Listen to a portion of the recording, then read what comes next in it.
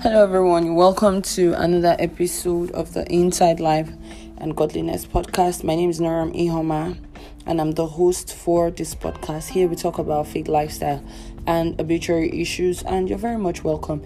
If you're a new listener, you're very much welcome here. You can as well go to previous episodes, listen to the previous episodes, and be sure that you're going to be blessed. And if you're a returning listener, thank you for sticking with us till this very episode, and be sure that you are loved. So how are you doing today, and how have things been going on with you? I hope you're fine, and I hope that you're thriving, not just coping, but you're actually thriving, and the economy of Nigeria is not hitting you hard. So you're welcome. We have been on a series. If you've been listening and you've been following and you have checked out previous episodes, you would realize that we have been on a series for a while now. And I said it that we are going to complete this 1 Corinthians 13, the definition or the foundation of love that Paul gave to us as written in the scriptures. And so today we're going to continue as we have been doing. And this, I think I said it in the previous episodes that this particular topic hits very hard and is very challenging to me, because the definition that Paul gives as love is very challenging basically to the human nature, because it fights everything that you believe in and stand for. It fights everything that you'd want to claim as your right, as your privilege. And it just challenges you to just be more Christ-like.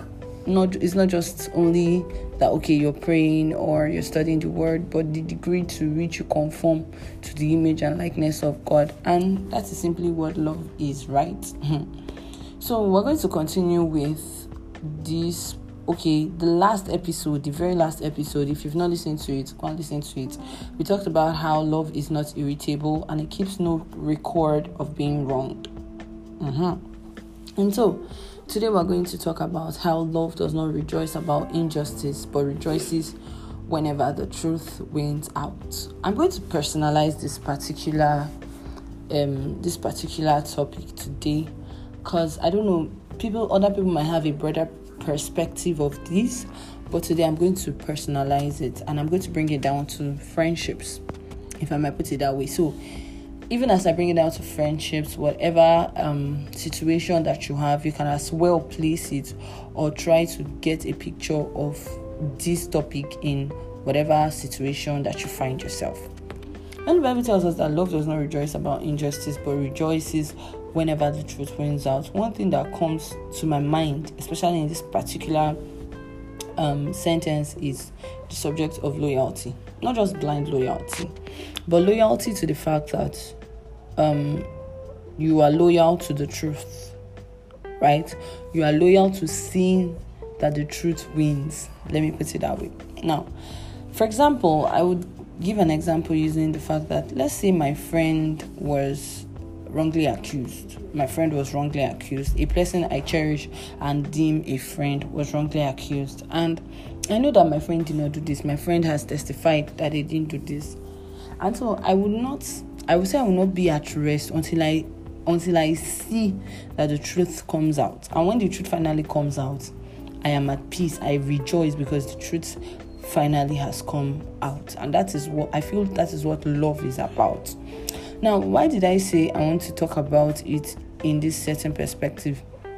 It is possible that you might have a relationship, you might have a friend that is not necessarily invested in you. What's the word I would use now? Not that they're not invested in you, but they're not, will I say they're not loyal? I don't know, but I don't want to misplace these words so that you would understand what I'm talking about. Okay, let me read it again. It does not rejoice about injustice, but rejoices whenever the truth wins out.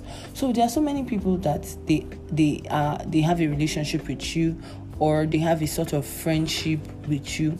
But when, let's say, you are in a dicey situation, a very dicey situation, and then they just play like they don't know what is happening. Like somebody that you call your friend knows that you're in a dicey situation and does not offer any help and does not offer any solution, and is just platonic about it and does as if they don't even know that you are in that situation.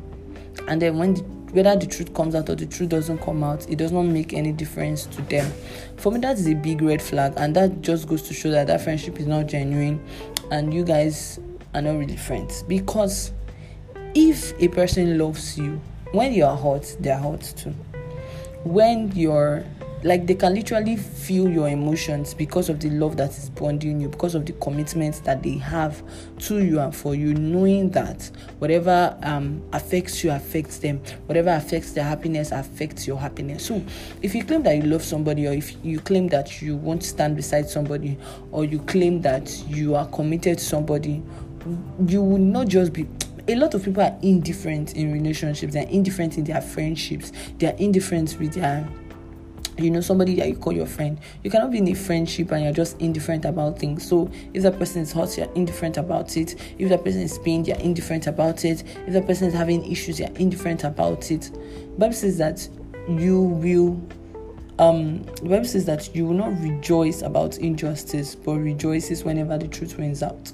So this is just a very narrow perspective of this particular scripture. But if we want to broaden it, we know that we can talk about when something wrong is happening. If you claim that you love and you see somebody being maltreated or mistreated and you love that person, you can as well stand for that person, because that thing, whatever is happening in that case is injustice. And then you stand till you are faithful and you are there till whenever the truth wins out. So you will notice that love is also in sharing the truth, in revealing the truth, in rejoicing with the truth. So love and truth go hand in hand. You cannot claim to love somebody and you're hiding from the truth. The truth must always win. Justice must always prevail. That is the evidence of love. So, like I said, I defined this particular scripture which regards or which reference to indifference. If you are in a relationship with a person, if you are a friend of a person, you cannot just be indifferent about anything that is going on in their life. You must show genuine care. If they're in a problem, you must be willing and ready to help. You can't see your friend in a problem and then just back out like that. As per everybody on their own, no, everybody should solve their problem. No, you must be willing to stretch out your hand and help and make sure that the truth wins and the truth prevails. And that's when your friendship bond or your relationship bond can actually grow stronger. So if you claim to love a person, a group of people, whatever you can put in that space, if you claim to love, then you must make sure that injustice is ruled out and you must stand and rejoice with truth. So if you claim you love, you are not allowed to be indifferent about a situation. If you claim you love somebody, you are not permitted to be indifferent. Indifference is to me, I believe that indifference is just the opposite of love. It's not even hatred, it's indifferent. When somebody is just done, I'm just indifferent about the particular situation, it just shows that every love has just gone cold. And that's why lukewarmness is a very dicey part of Christianity. If you're a Christian and you already find out that you're getting lukewarm, please cry for help. Because if you're hot, God knows you're hot. If you're cold, God knows you're cold. But when you are in between, there's a very big problem. So in everything that you do, if you claim that you love a person, a place, a group of people, ensure that you stick with them to the end. Carry their burdens and make sure that if something happens to them one way or the other, you're there till the end until the truth comes out. So thank you for listening today. I hope that you were encouraged and you were edified and you were blessed. And that is the end of today's podcast or today's episode. You can find us on Instagram at inside_LIAG, on Facebook at Inside Life and Godliness, and on YouTube at the ILAG channel. See you in the next episode.